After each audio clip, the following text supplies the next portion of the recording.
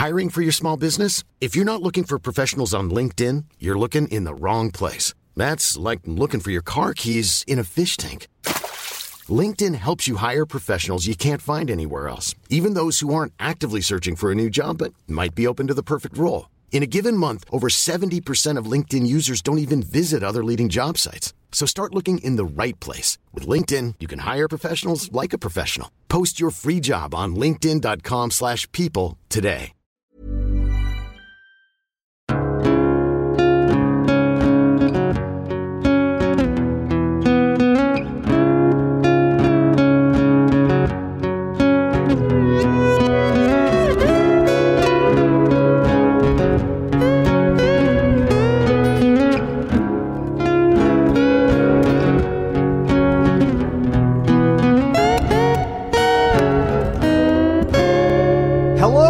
Welcome to Hunting Seasons, the podcast that dares to binge watch, deep dive, and break down a season of television each and every week. I'm Broderick Gordis. I'm Damask Cleary. And today we'll be discussing The Good Place Season 3, and to do that we are joined by our good friend and artist extraordinaire, Sean Kirkpatrick. Shaunie, how you doing? Oh, I'm so good. You always give me such flattering intros. It's nice to have you back, man. We're looking forward to doing this since we did Season 1 and Season 2 with you last year. That was a lot of fun. Yeah. What's news? What are you up to? What's happening? Well, it's been about a year since I last talked to you in podcast land. Oh, in podcast, I only associate with you two on the podcast. Yep, obviously. We've never met before we started doing the podcast. You just walked into the studio and you're like, are we talking about The Good Place? Strange. You got married, didn't you? Yeah, I did. Yeah. So in that, that was last time, year. I got. Yeah, I know. Last year felt like 10 years. Yeah, it was just before marriage. So now I have. Well, I'm glad I remembered that for you. Yeah, yes, So, you're a true friend. Yeah, so now I have 3 kids and one of them's already off the rails. So You do have a dog.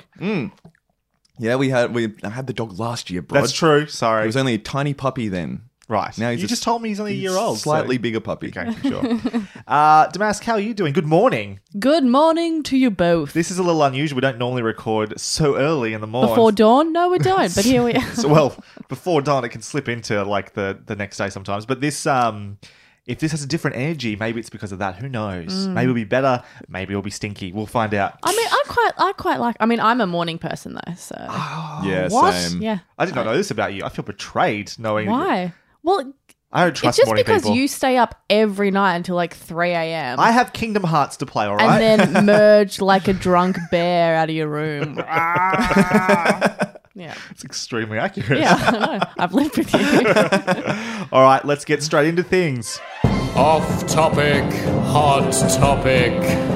That's whatever you were talking about for you. Off Topic Hot Topic is our news and views segment where we get to talk about the headlines of the TV world and discuss the stuff we've been watching that isn't this week's season of television. If you'd like to contribute a topic or story to Off Topic Hot Topic, you can do so by emailing us at contact@huntingseasonspodcast.com or tweeting us at huntingscast. News in Fuller. We got something. Well, this is one I've been holding on to for a little while, actually. I found this one in our little sort of our Christmas break, our end-of-year break. And it's not necessarily news, but it's a fun little article that I just wanted to bring your attention to some of this. This was the hardest effect I ever pulled off. 36 filmmakers, cinematographers, and effects artists on making the impossible happen. This is a Vulture article. Oh, great. And Sounds nerdy. One of the people they spoke to was Brian Fuller. So I'm just going a few choice quotes from what he was talking about. So this is the hardest effect he ever pulled off as a TV maker. Quote, the first thing that comes to mind is the man-eating vagina sequence from American Gods, because that was something where we had so many different moving pieces. We had a woman who was getting bigger with every shot, and a man who was getting smaller with every shot in a room that was staying the same, in a bed that was staying the same. Then we had to put the shrinking man and the growing woman in the same shot and have him being pulled into her vagina.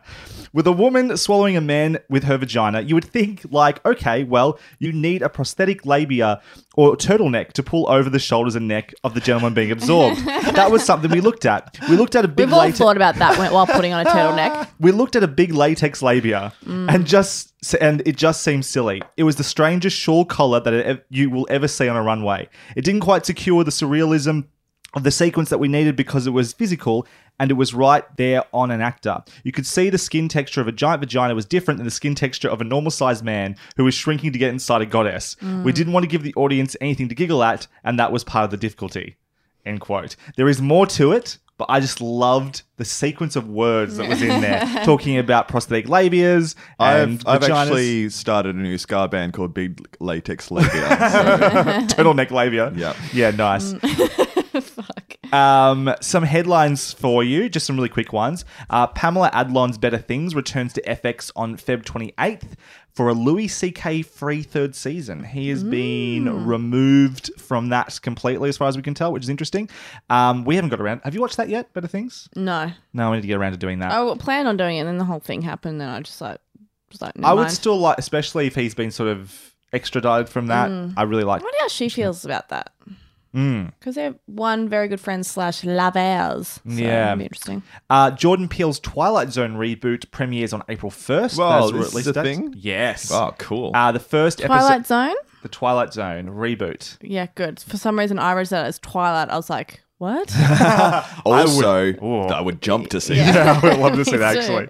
actually. Twilight Zone reboot premieres on April 1st. Some people are a bit skeptical of that date because it's a Monday and the rest of the show is meant to be coming out on Thursdays, apparently. And like, is this just going to be an April Fool's joke? Are we going to show up and Jordan Peele's just going to be like, haha, tricked you. It's really in 3 days. I don't know. The internet thinks too much, but yeah.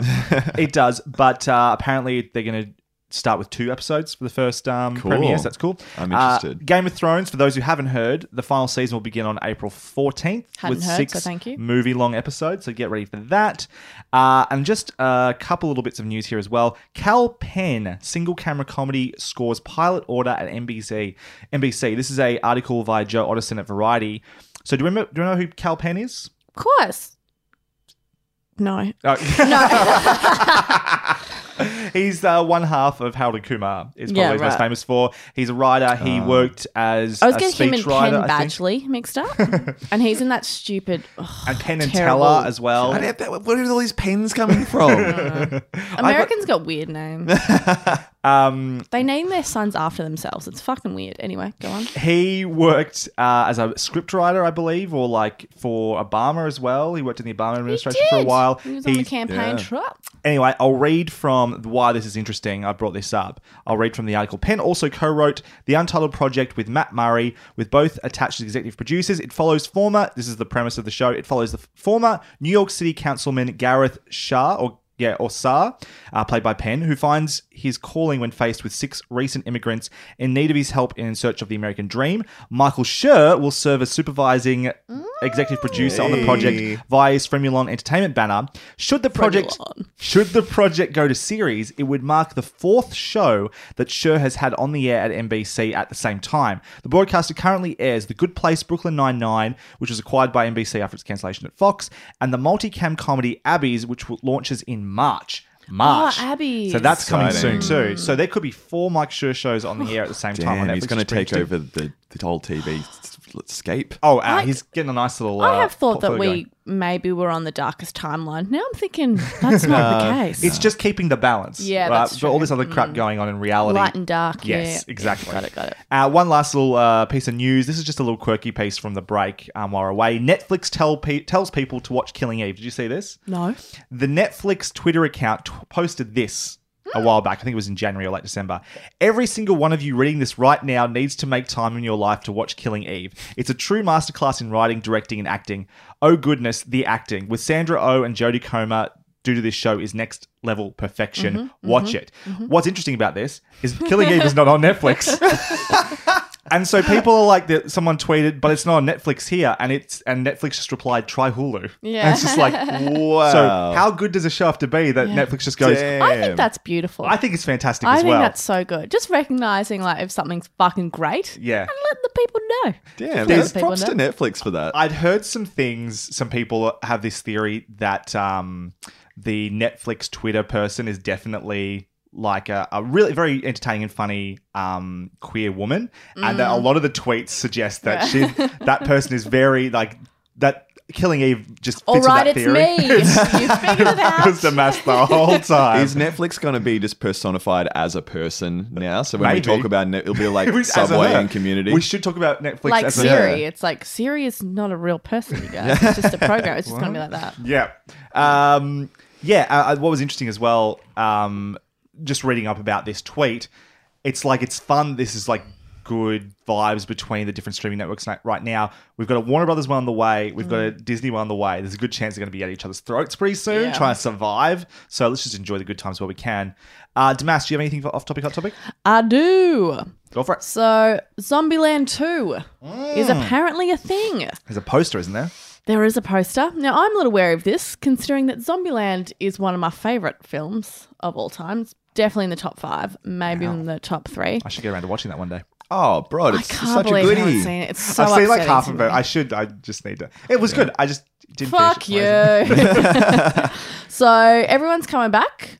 But now we have an inclusion of Rosario Dawson, who I'm a huge fan of. same. I love her Yep. so much. So yeah, I'm a little scared, but we have the same writing team and same director coming on board. But can lightning strike twice? Probably not. Probably not. But I'll 10 give years it later a is go. always a little bit of a like why are we doing this? Why are we coming But back also here? the Do we really first was have a just story so fucking mwah, Yeah. perfect. Yeah. But Felt we'll like see. it didn't need We'll see. to say a heap more. But, I've been surprised by that before. So- True. Yeah, things can turn around and make sequels way after the fact and you go, oh, did not realize there was a story to tell there, Yeah. but that was worth Look, exploring. do I think it'll be the next Mad Max Fury Road? Probably not. But we'll see. We will see. So looking forward to it, but also terrified. So did you say there's a date for that? no date. No date. No. We know it's coming. Shawnee, what about you? Anything for off-topic, hot topic? Oh, well, I know you talked about this a few weeks ago, but I saw Bad Times at the El Royale recently. Oh, okay. And the reason I'm linking into relevance is... You're here to tell me I'm wrong about my oh, no, well, apathy look... for it. No, look, I really enjoyed it for one. Cool. I need to watch it again on get it on a Blu-ray, watch it at home on my TV. It's got such good rewatch value. Yeah, I think I need to do Because I that. watched it once with my friend Jamie and then second with my wife Katie because I'm like, okay, you have to see this because you'll appreciate the script writing and the performances, just everything really has it going for it. The reason I bring it up is because it had a little appearance from our buddy Jason from The Good Place in it. Don't know if you caught it. No. He's doing some great not speaking. And I think Which is how I like my Yeah, Jason. Where's this? he's Is there a spoiler to say? he's a little lackey. Sort of comes in only in the second half.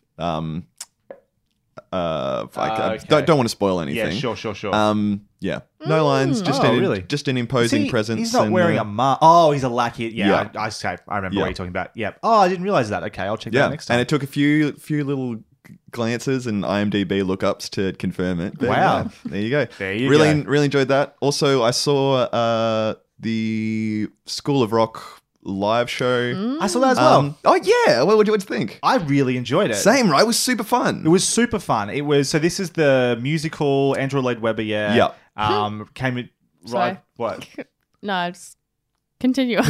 No, I really want to know. No, what I your need to thoughts know. are. Well, no, was I it? just think, Andrew Lloyd Webber is terrible. Well, okay, now I mean, so this yeah, is the and thing. I went I've in got skeptical of that too. I've got the Don't get me most- wrong, I love Phantom of the Opera. Yes, same. So much. I've got the most love-hate relationship with Andrew Well, that's the Lloyd thing. Webber. He's like a camp goddamn mess. Yeah. Do I enjoy his shows? Yes. Does he write fucking awful shows? Absolutely. Yeah, he write. Well, that's the thing. Like he's capable of writing. Like every now and then, each show will have like one song where you're like, oh yeah, That's a good one. chef kiss. But then Italian he'll chef write, kiss, thank you. Thank you. Pizza box chef kiss. Then he'll write a whole musical about trains where everyone's roller skating. So. But yeah, I really enjoyed School of Rock. I don't know. We actually saw the understudy playing the lead guy, who was Joe Koski. I just want to give a shout out. He's apparently a Shep boy. Oh, right. Yeah. Represent Shepparton. What? Yeah. I'd say because no one else will know what chef boy means. Katie was in a few shows with him apparently. Oh, cool. But he trod the perfect line of being had enough Jack Blackisms about him. Yeah. While bringing his own sort of flavor to it. He wasn't a parody, but there was enough there that I was like, okay, I'm getting my fill of School of Rock nostalgia, which I want. Because I think that's what a lot of people would be worried about going into it. Like, does it work without Jack Black? That is a big question, yeah. And that was certainly my worry going in. Seeing it, I was like, it started and I was like, oh, this is fine. And then once you got to the classroom, as with the movie as well, I think, once you get to him and the kids, it really kids. takes off. And I agree with you. I think we got the lead sort of playing Dewey, like the main guy. He was very good. He did have a lot of those Jack Blackisms. I think there's probably specific things they asked to do in that particular way. Yeah. You can't say loosey-goosey in any other human voice. Exactly right.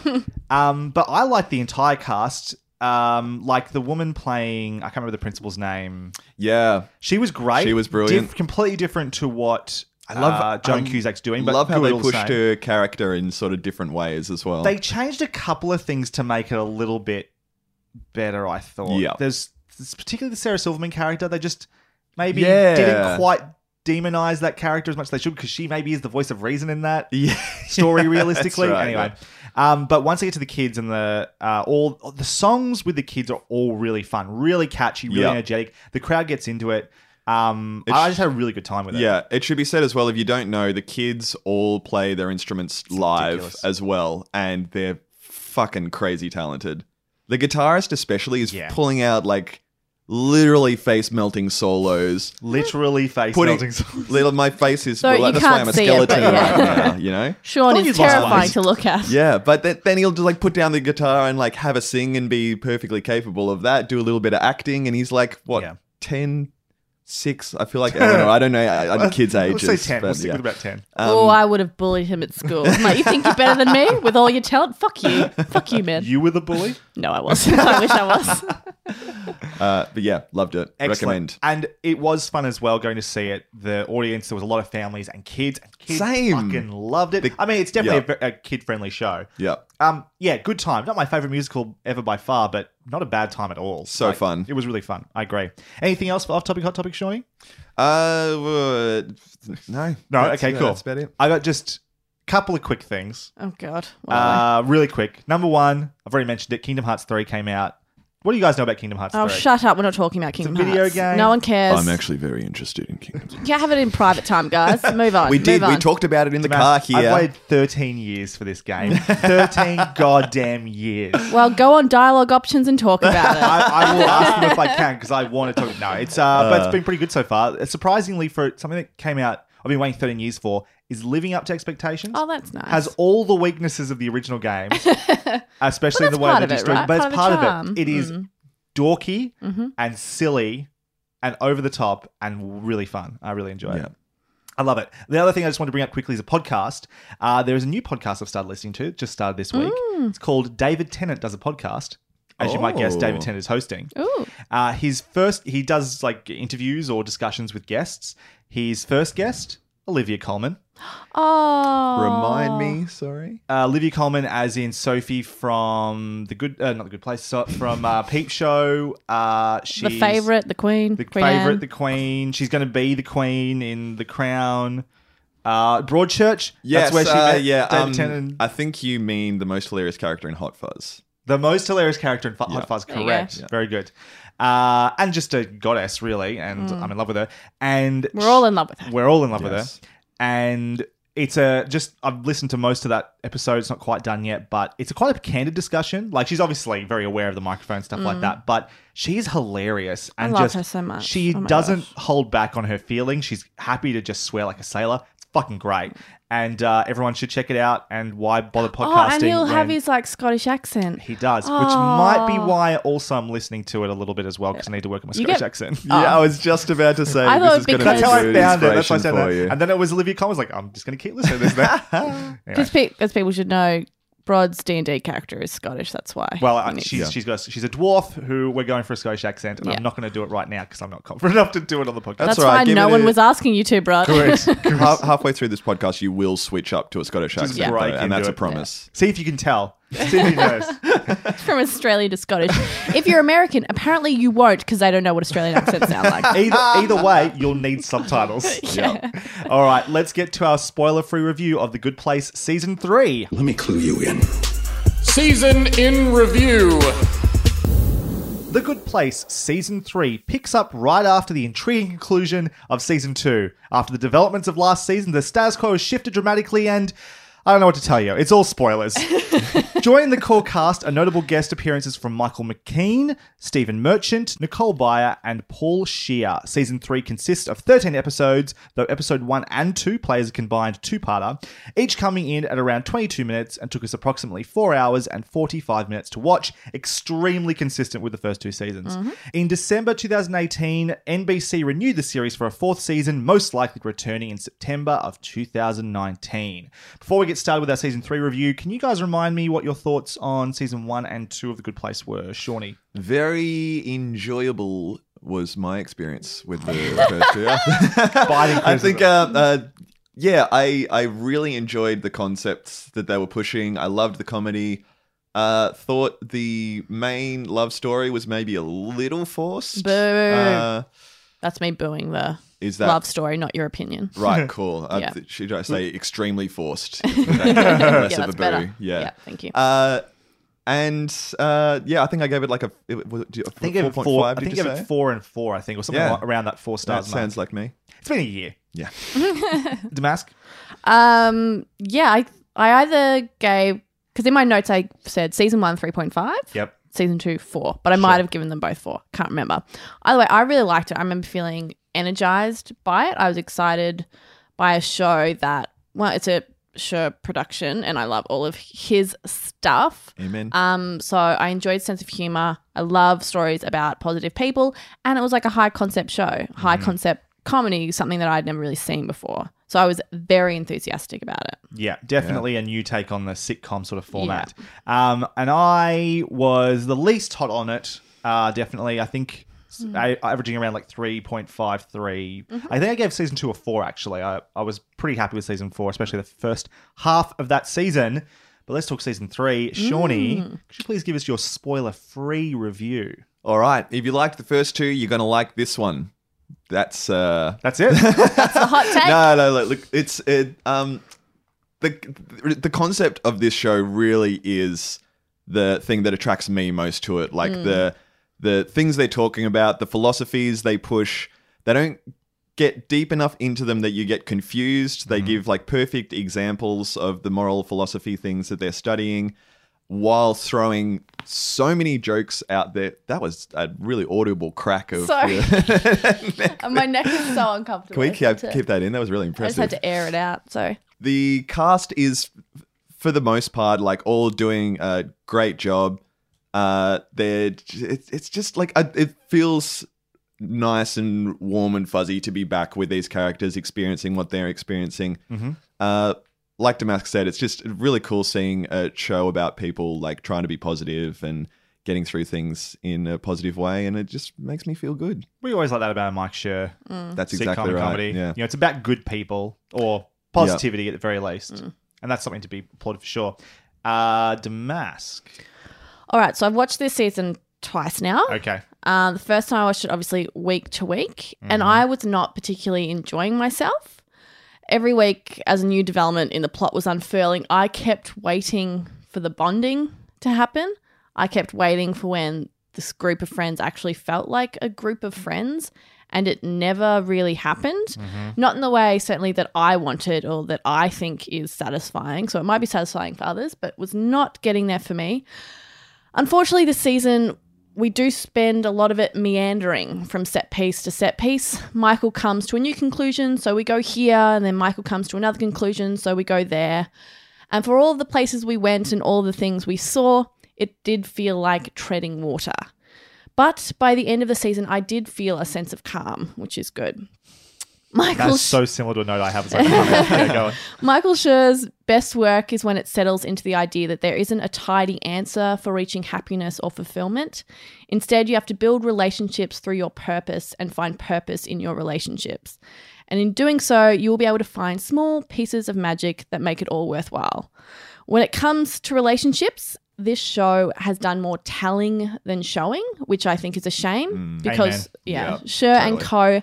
definitely know how to show. Like, they're so good at that. They've created my most beloved characters, the ones that I've grown to care about more than any other fictional characters. And perhaps that bar is too high. Maybe I will never love these guys as much as I love Michael Scott or Leslie Knope, but I at least need to believe that they care about each other and be invested in how their relationships are changing them. This season, while not terrible, did feel strangely paced and rather sporadic. It felt like a dream where you desperately want to get away, but you look down and you're running in place. I want this show to spend time defining, exploring, and celebrating each relationship. But by the end of the season, I saw a sparkle of what I wanted, and it made me extremely excited for season 4. Cool. There you go. That was beautiful, Damask. Thank you so much. I think my notes are very similar to what you have to say, really. Well, that's a shock. Yeah, I know. Well, it's interesting because I think I felt like the odd one out a little bit with the first couple of seasons. But I mean, anyway, you're always the odd man out. True. Don't you forget it. you are a bully. There's a lot to say that can't be said until spoilers, but to keep things vague, this is my least favourite season of The Good Place by a fair margin, I think. One of my notes on how I was feeling as we hit the midpoint of this season was literally... which is channeling Eleanor. Raspberry. Really, yeah. It was I had written sound of air escaping a balloon. It was a situation where the week to week watching wasn't helping either. So to come back in after having spent a week away and sort of hard. go, it was really yeah. tricky.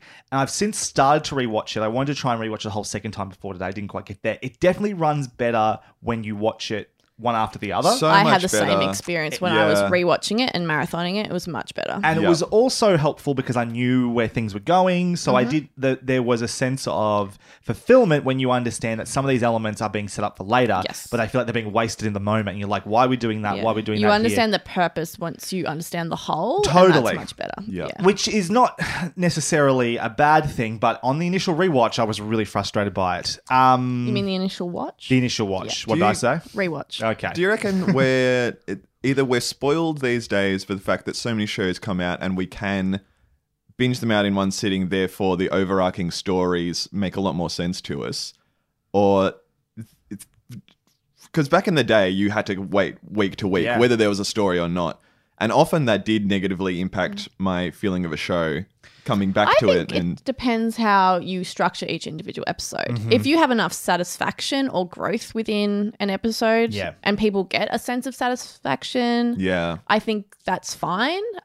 But with a lot of this, it felt like we were just inching to the next place. But we Yeah. didn't, like, everything was changing so quickly from episode to that was the episode thing, yeah. that there was no through line. So as an audience member, I didn't really know what we were doing very much. yeah. So- Could you guys remind me, when this first came out on Netflix, did it all get dumped in one The season? first season did, I'm pretty sure. I think Yeah. the first season just arrived all at once, and then season 2, this is in Australia specifically, Yeah. and then season 2 was coming out week by week. I feel like it's a bad move. I reckon To just dump it all at once? No, dump it all at once. Get it like that to me feels like the most natural way to absorb this The show. problem is this show it's a Netflix presentation here in Australia, but it's NBC obviously in the States, and they are still working on the old paradigm. So they're releasing their shows week by week. And while this show might benefit from coming out as a binge product, that's not who's making it. That's not Yeah. how it's being made. And if it did come out, if it's coming out week by week in the NBC, and not me specifically, maybe, is a big fan, there's that temptation to pirate it then, and they don't want that either. Well, here's the thing: is like the people who are dedicated to watching it week to week are people who just genuinely love the show, or podcasters like us. So they can't be both. So One or the they'll other. I think will enjoy that, just getting a little bit here and there. Mm-hmm. The people who are going to be binging it are people who just kind of discover it, and they'll be able to really appreciate that. And Yeah. I think that's when that model really works: is people who just want to immerse themselves in a show, Yeah. like just randomly, like, oh, what's this? And then all of a sudden you found magic, which is good. So I think trickling it out is best for people who do love the show and will find it any means necessary. So you might as well put it out there for them. And then people, it's going to be on Netflix for however long, so people will be able to binge it in the future. Yeah. I think the thing is as well, a show can be both good to binge and good to watch week by week. I've been rewatching Game of Thrones recently. One of my housemates has never watched it. I've got some of the Blu-rays, so we've just been going through it.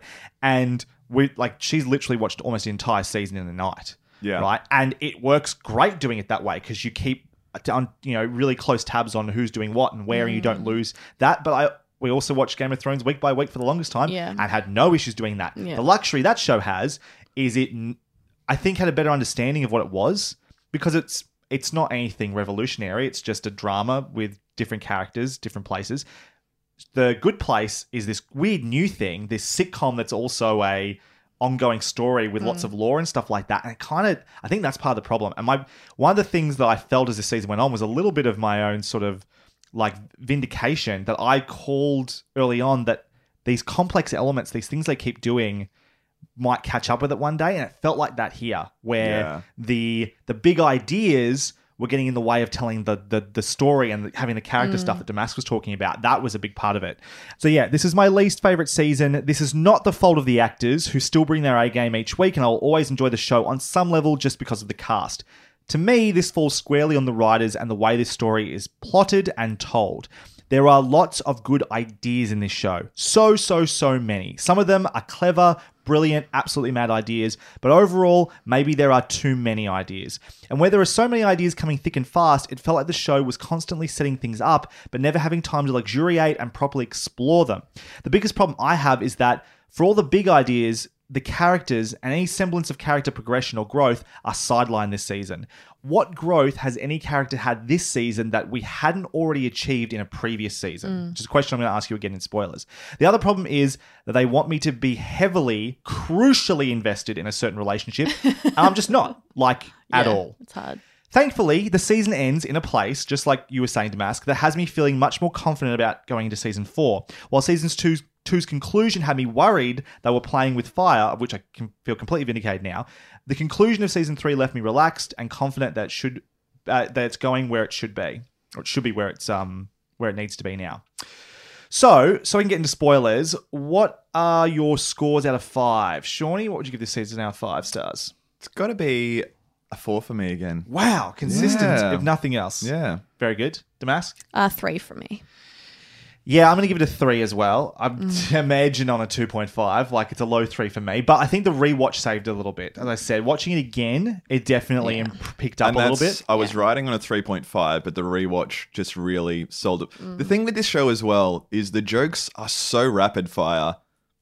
There were jokes that I'd missed the first time around that I appreciated a lot more the second time. Yeah. And I've just got to give it to it for that. Yeah, I definitely laughed more watching some of it the second time around. But again, it was mainly because I wasn't trying to figure out what we're doing here. Yeah. I just had a further understanding because we eventually got there, and I was able to just sort of enjoy what was going on. Yeah, I don't know if I laughed that much, to be honest with you. I definitely was laughing overall less this season than... Then again, Interesting. I was also the one who said I didn't find it that funny to begin with. You anyway. said from first season that you had barely any laugh out loud moments. Yeah, and that's still true. And That was true for me this season. I mean, there's definitely funny lines in it, and a lot of them come from Michael. I think he's amazing.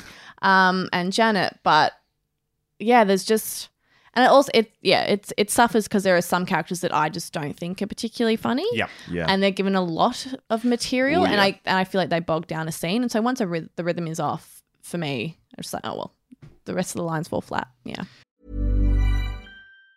Even on a budget, quality is non-negotiable. That's why Quince is the place to score high-end essentials at 50 to 80% less than similar brands. Get your hands on buttery soft cashmere sweaters from just $60, Italian leather jackets, and so much more. And the best part about Quince, they exclusively partner with factories committed to safe, ethical, and responsible manufacturing. Elevate your style without the elevated price tag with Quince. Go to quince.com/upgrade for free shipping and 365-day returns. Hiring for your small business? If you're not looking for professionals on LinkedIn, you're looking in the wrong place. That's like looking for your car keys in a fish tank. LinkedIn helps you hire professionals you can't find anywhere else, even those who aren't actively searching for a new job but might be open to the perfect role. In a given month, over 70% of LinkedIn users don't even visit other leading job sites. So start looking in the right place. With LinkedIn, you can hire professionals like a professional. Post your free job on linkedin.com/people today. All right, there's a lot to talk about when we get to spoilers. So before we do that, we'd like to remind everyone that if you enjoy what we do here, we'd really appreciate you sharing the podcast with others who you think might also enjoy listening. We also appreciate your positive reviews on iTunes, Google Play, Stitcher, and Spotify, or whatever podcast platform you would prefer. But right now, let's talk spoilers. You're now entering the spoiler zone. On this episode, we'll be discussing everything that happens in Season 1, 2, and 3 of The Good Place. Before listening any further, we recommend watching all of The Good Place up to this point. If you've not yet done so, proceed with caution. There are spoilers ahead. You have been warned! Oh, tingles. Kids, I'm going to tell you an incredible story. Story time with Damask. Eleanor, Chidi, Tahani, and Jason land back on Earth when everyone's second favourite judge, Judge Jen, I assume everyone's favourite's Judge Judy, grants them another chance at earning a spot in The Good Place. Michael and Janet obsessively stare at their lives unfolding like me looking at my first girlfriend's Instagram page. It still stings.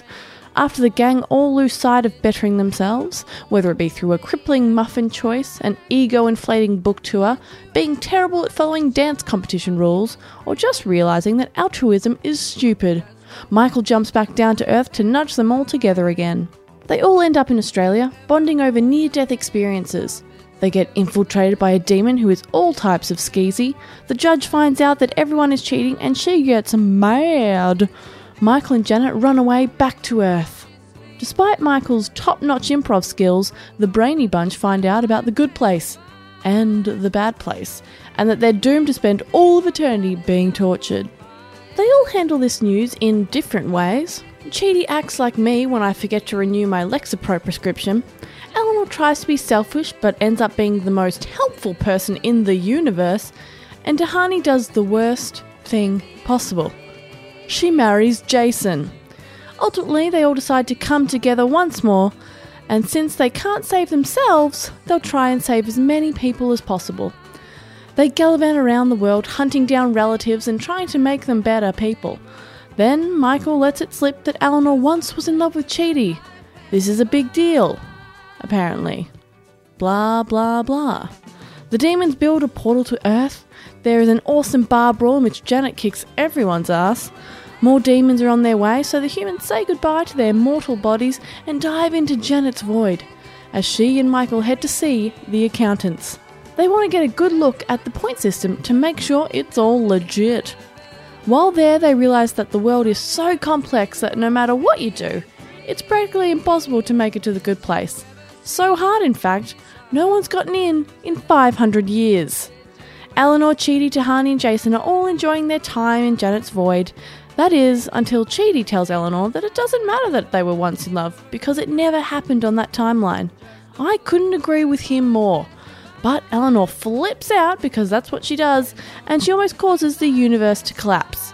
But Chidi, realising that she needs to hear him say that he thinks she's a cutie, gives her a smooch and it's all better again. Everyone then heads to the good place, finally, so they can tell them that the system is rigged against humans. But when they get there, they're met by a bunch of left-wing nincompoops that are so obsessed with doing everything completely right that they can never get anything done. It's a pretty futile situation. It's time to go back and hang out with Judge Jen. She is pissed. Fair enough. But she hears Michael's case because she's a pretty cool chick like that. He tells her that life is complicated. She's, pretty underwhelmed. And so Jason does the only useful thing he's ever done and explain privilege and understanding to the judge. Life is complicated and there are unintended consequences for our actions, particularly in a capitalist society where the global supply chain makes us all complicit and participants in unimaginable cruelty. But he says it way dumber than that. The judge goes down and checks out this Earth scene she's been hearing so much about, and yep, she agrees. It is indeed the worst. So, how to fix it? Well, she agrees to set up another experiment. If the morons we have come to know and love can become better people beyond the confines of modern life, then they will test to see if it is possible for others. They make a new fake good place and see if they can create change in 4 new guinea pigs. The bad place gets to play with this experiment too. They decide who will end up in this new good place. And I wonder who they'll pick. Well, these devilish dogs have chosen people that are the worst possible candidates for the Soul Squad themselves to be around. And when Chidi's ex Simone appears, he realises that he will never be able to act as though he doesn't know her. This poor ball of nervousness has no choice but decide to get rebooted one last time, forgetting all of his recent experiences. Eleanor is understandably devastated. It is sad, but it's for the good of the group and ultimately humankind. The end. Deep dive. It's cool to know other people think about this stuff too. All right, I want to bring up the elephant in the room, or I'm going to say the accent in the room. The kangaroo in the room. Oh, mate, Bonza. Look, okay. As Australian audience members, and this is probably Australian specific, so I'm sorry to our international listeners, but it was bad. Yeah. Even the ones that people thought were good, they were not good. They were distractingly bad. And you can say that doesn't matter because for a lot of people it probably doesn't. But to someone who is an Australian, it makes it kind of hard to watch. It takes you right out of the Yeah, moment. and like, unfortunately, like there's a character that I really like, Simone. Yes. Really, really like her.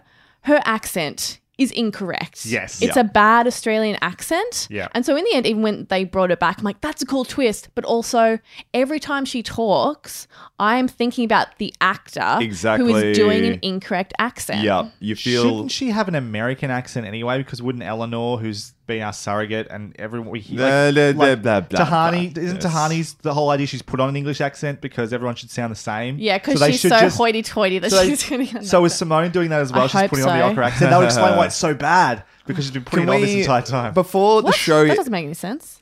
No, Simone would have to put on her Australian accent in Oh. the Good Place. So that might explain. Maybe the whole time she was She'd putting been on. faking She'd been it? faking it. But from the get-go, before we've even watched a second of the show, the first episode is called Everything is Bonza. Yeah, bad start. Bonza is spelled wrong. It is. It's Oh ER, my God. and- It's spelled Bonzer.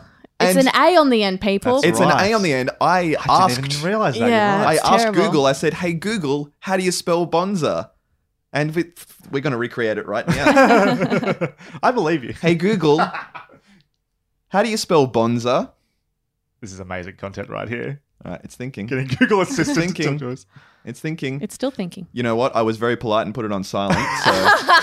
But the results... I can read it. Bonza is spelled Bonza. It says actually Bonza. It's a Z, by the way. Very important. Yeah. well, they say TMZ. DMZ. That was actually So a good this joke. is I enjoyed this that. is something that I heard. I don't know how true it is, but I've heard that if you're an Australian working in Hollywood, you actually get coaching from dialect coaches to put on a specific Hollywood Australian accent because the real Australian accent sounds too close to English. Well, and American here's audiences the get thing, I believe it is because that- there's real Australians in it. Like there Yeah. are Australian actors in this playing Yeah, Australians. which and is they've weird, right? upped their accents. Yeah, but you can tell it's a genuine accent. It's just ochreized or Yeah. whatever. Yeah. But the thing is, like, what Americans don't realize is that the Australian accent has evolved quite rapidly Mm-hmm. into something that it wasn't before. You watch like old Australian television stuff. The Oh, accent yeah. is very, very different. Totally. Similar to the kind of oh, g'day, mate, like that kind of accent where everything for some reason is super Australian. That's how they used to talk on TV. We don't talk like that. If you watch Skippy, sure, you're going to get that. Or if you like are in, I don't know, northern Country practice? Queensland or Oh, sure. something. Like there are certain pockets where people still talk like that, but generally that's not how we speak. Not in Sydney. Yeah. Yeah, that's the thing. Yeah, if this was at a university in Cairns, I'd be like, fair call. It's not at all. Or like Darwin or somewhere like that. You'd be like, okay, sure, why not? But not in Sydney. At least when Michael is doing his terrible attempt at an accent, he gets a frown from Janet every now and Yeah, then. which That's a is little great, but also vindication. confusing for Australian audiences. If like the joke there is that he's doing a bad Australian accent, Yeah. and then they go out into the world and everyone else is doing a bad Australian accent, it's like, well, that joke just doesn't really work anymore. It really I wish I knew her name, but the actress that plays Simone, it's to her credit that she actually got me invested in her character while sporting like such an accent that I was like, okay, I'm watching you act right now. But I'm watching you act. I mean, she's really great, well. and I really enjoy the character. But I thought it was funny because Michael Schur has spoken so much about what he learnt, like both the right and the wrong of Lost. Clearly, one lesson he didn't learn is don't use American actors to do Australian accents. Oh, they so can't true. do it. Yeah. It speaks to just it's an interesting thing about going from the Good Place back to Earth, right? And we've had flashbacks and stuff in the past on Earth, but spending so much time there this season was the general cartoonish nature of Earth, of which the accents and Australia being a place where everything is called Finding Nemo Bank or Finding Nemo whatever, right? We crumb from a land We down come under. from Land Down Under. I like that one actually. Yeah, that's good. Or that in Eleanor's motel room, there's a koala on the Koala, wall. yeah. That like everything is hyper Australian. I think in Chitty's office there's heaps of Aboriginal. Well, how art on will the you walls and stuff like know, that. Brod? That's Australia. Otherwise, Yeah. They should put an Australian flag in the corner of the room because Yeah. that's normal. Yeah, he's got a giant Australian flag next to his desk. And then, but I found this a problem overall when we were in. It doesn't matter where we were in the world. When we were back on Earth, the cartoonish nature of it. I don't know. For some reason, I know it's like in the same universe as like Parks and Rec, but it never. Okay, there's a bit that really annoyed me actually, where there's an episode where Eleanor and Michael go to a library, and he like hooks her into like this memory thing, right? So she gets some of her memories back from the different versions of the Good Place they went through. And she comes out of doing a second of that, and her teeth have fallen out, and she's gone bald. Yeah. And then we cut to the title and come back, and she's completely recovered. And I was like, "This is a Looney Tunes cartoon now. What is She that?" ate the banana. They Yeah. explained it. Yeah, Looks like the no. banana worked well. I loved that. I loved that so I much. just, I don't know. Maybe I'm a nitpicker, and No, I understand what you're saying. It's like Yeah. if We need some rules, right? We're learning so much lore and this world building and stuff, and then you have moments where they slip out of that and, like you say, turn into a cartoon. Yeah. There's like you're allowed elements of cartoonishness, of course, like particularly in the world, like porny and stuff. Like we're used to that kind of silliness, absurd definitely, yeah, and over the silliness. top. And Yeah, absurd's good. It's great, but if your silliness gets in the way of all of this huge world building and lore that you're doing, I think that's a problem. They could get away with a lot more when it was actually set in the Good Place or well, the that's bad the thing. place. This is Earth. Yeah, Yeah, then they can the rules are whatever. Yeah, it would have been really nice to see the contrast of on Earth things being a lot more grounded. having like limitations, whereas when Michael and they were in the Good Place or the Bad Place, they didn't have those limitations. Yeah. Kirby Hal Baptiste is Baptiste. Simone.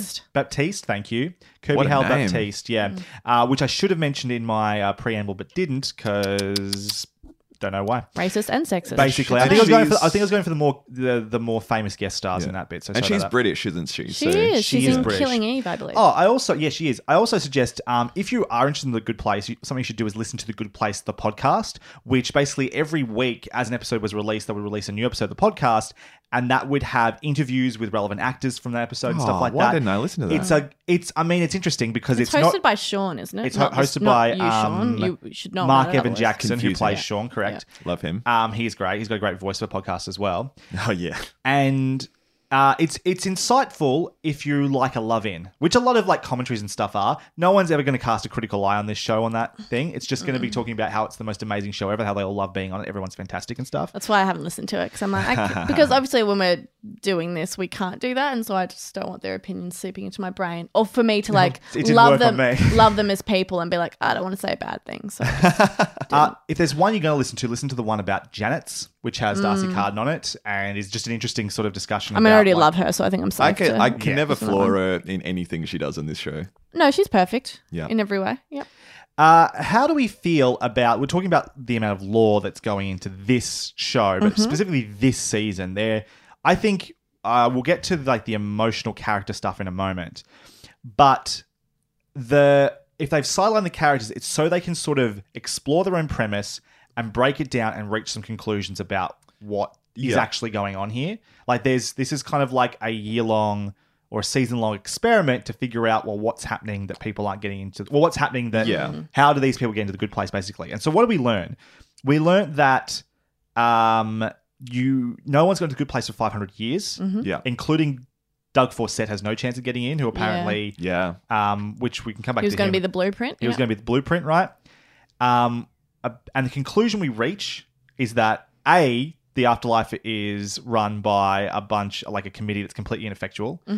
But B, that life has gotten so complex that being a good person has become really, really hard to do. That it was simpler once upon a time when things weren't so complex ethically or morally. And now it's to a point where it's almost impossible for any human being to make it good, or practically impossible. Again, really interesting topics. Yeah, it's an interesting conclusion because I wasn't sure where they were going to go with this overall. The discussion that the good places maybe manipulated the system, the bad places manipulated this system, and all those sorts of things were interesting. But to actually have a comment about, what it's like to live in the modern world is an interesting one. Do we feel there's a truth to that? Do we feel that they're onto something? Oh, yeah. I thought it was great the way that, because, that's the natural reaction. It's like, oh, well, it must be the bad place who's, but then you think about like the point system has been going on for so long since the beginning of, human history. There was a real downturn when they invented stabbing. Remember when everyone was stabbing each other? Ugh. I love Paul Scheer.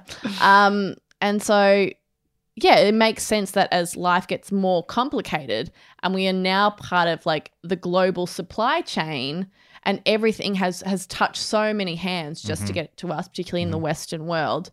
I thought it was a fascinating indictment of modern living. They I wish they had have gone into it a bit more. They might next season, but they touched really briefly on privilege as well and all, like classism. Which this is the chance to use Jason well. Like I feel like because he comes from a lower socioeconomic bracket than the rest of them, really. Yeah, this is really where you can explore. Okay. Can you be a good person if you don't have access to the benefits of someone from a higher socioeconomic position? Yeah, look, I think they certainly could have explored that on Earth. I think now that they're part of this experiment, I think it would be harder to do. But we certainly, I guess, brushed on it a little bit when we were with Donkey Doug and stuff, but not really. I mean, it's so hard to have a real look at anything with someone who is unable to absorb information. Like they've made it really hard for themselves to do that. So yes, well, I think Jason could be a great tool for that. Do I think they will? No, I don't. I think they could because of just how the character has formed? I don't think so. They've done their dash there, unfortunately. Like if there was any season to give Jason some growth, being back on Earth would have was really, really, and they do touch on it like a teensy tiny bit in the Ballad of Donkey Doug episode, where he acknowledges, okay, maybe stealing isn't good, and that's as the biggest conclusion that he'll come to. But you're right, everything else just bounces off him. He is only really used as a comedic foil, and we don't really get, and even in that episode where you would think that you have like, okay, this is a good moment for Jason to show some heart without needing a gag. There was never a moment, even when he was showing some heart to his dad and Pill Boy, there was always a joke riding on the end of everything that he would say. I think like the best version of Jason that we got was when he was like falling in love with Janet, because there is like a soft childlike nature there. There's something human there. There's a sweetness there. Yeah, while like, he's an idiot, there is like, he's like a child, and there is like a sweetness and stuff there, which I think is what they need to be doing with him. Instead of just a joke machine. And I think they almost made a commentary about that this season after they're in the bar and Michael's talking, and he just makes Jason go and like get something in the corner. That's because right. like they're just having a conversation and he's just interrupting with idiocy. Yeah. And it's just annoying. Yeah, he says, I just need like a 30-second break from Jason. Yeah. Some of those lines. And I wrote my and notes. They all I nodded. also need a 30-second break from like, Jason. I believe Tahani just goes, yeah. Yeah. So, yeah, I mean, I think that was what was confusing for me about this season is while we're getting kind of, it's how we understand why the good place, bad place, the point system doesn't work. And I think that's a great thing to do.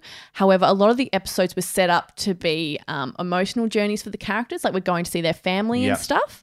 So that was my expectation. My expectation was now that we're on Earth and we're seeing them in a different position, we're really going to get to know these people. We're really going to be seeing them bonding and like battling together towards a greater purpose.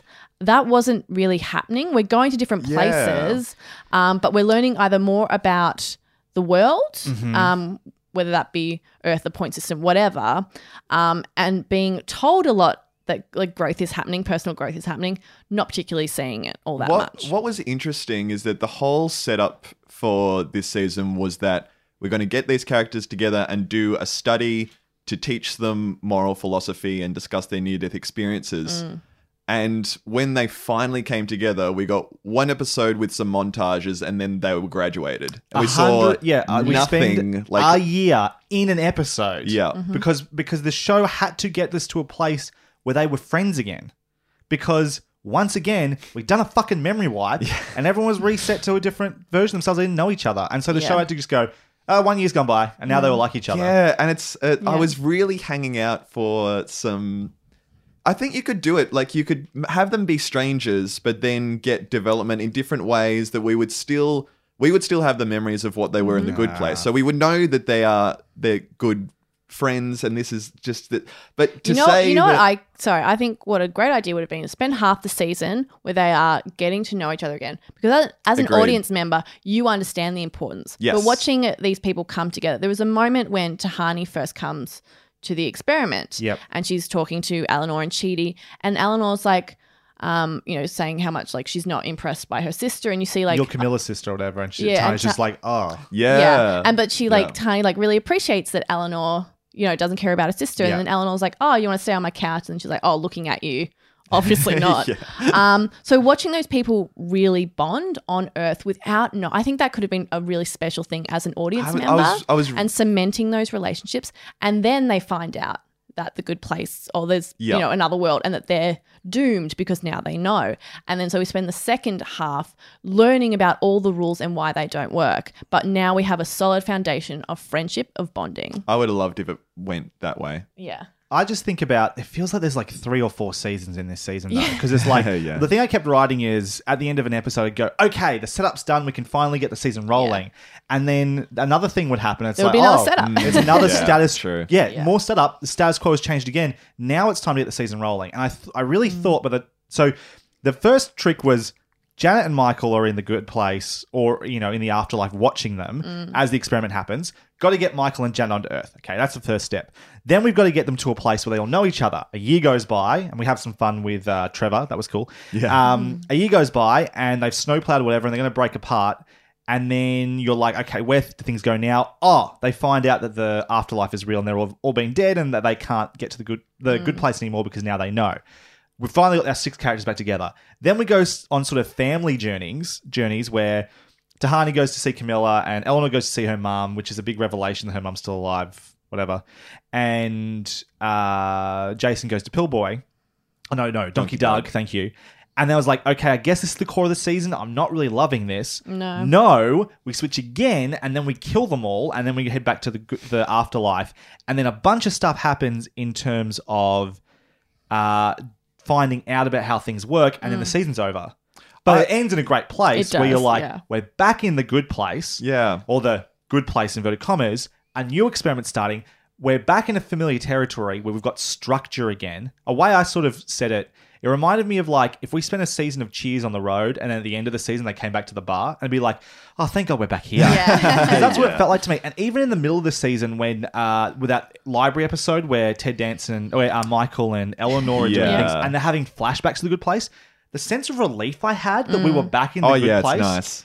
And like back with the characters who had we'd seen grow up together and feel that connection growing was so powerful. I was just like, why are we still on Earth? Can we leave, That please? episode was a little problematic for me because I definitely enjoyed it, but that whole episode basically felt like hey, remember you and Chidi are a thing. So remember that you're in love. And Don't even get me started. look at these no, get memories started. you Let's talk have. about Let's not watch real evidence of you two fall in love. Just look at these things that we didn't show before, but definitely happened. Yeah. But at the same time, I felt myself enjoying those moments because, like you said, it was in the good place. It was in a place that was familiar.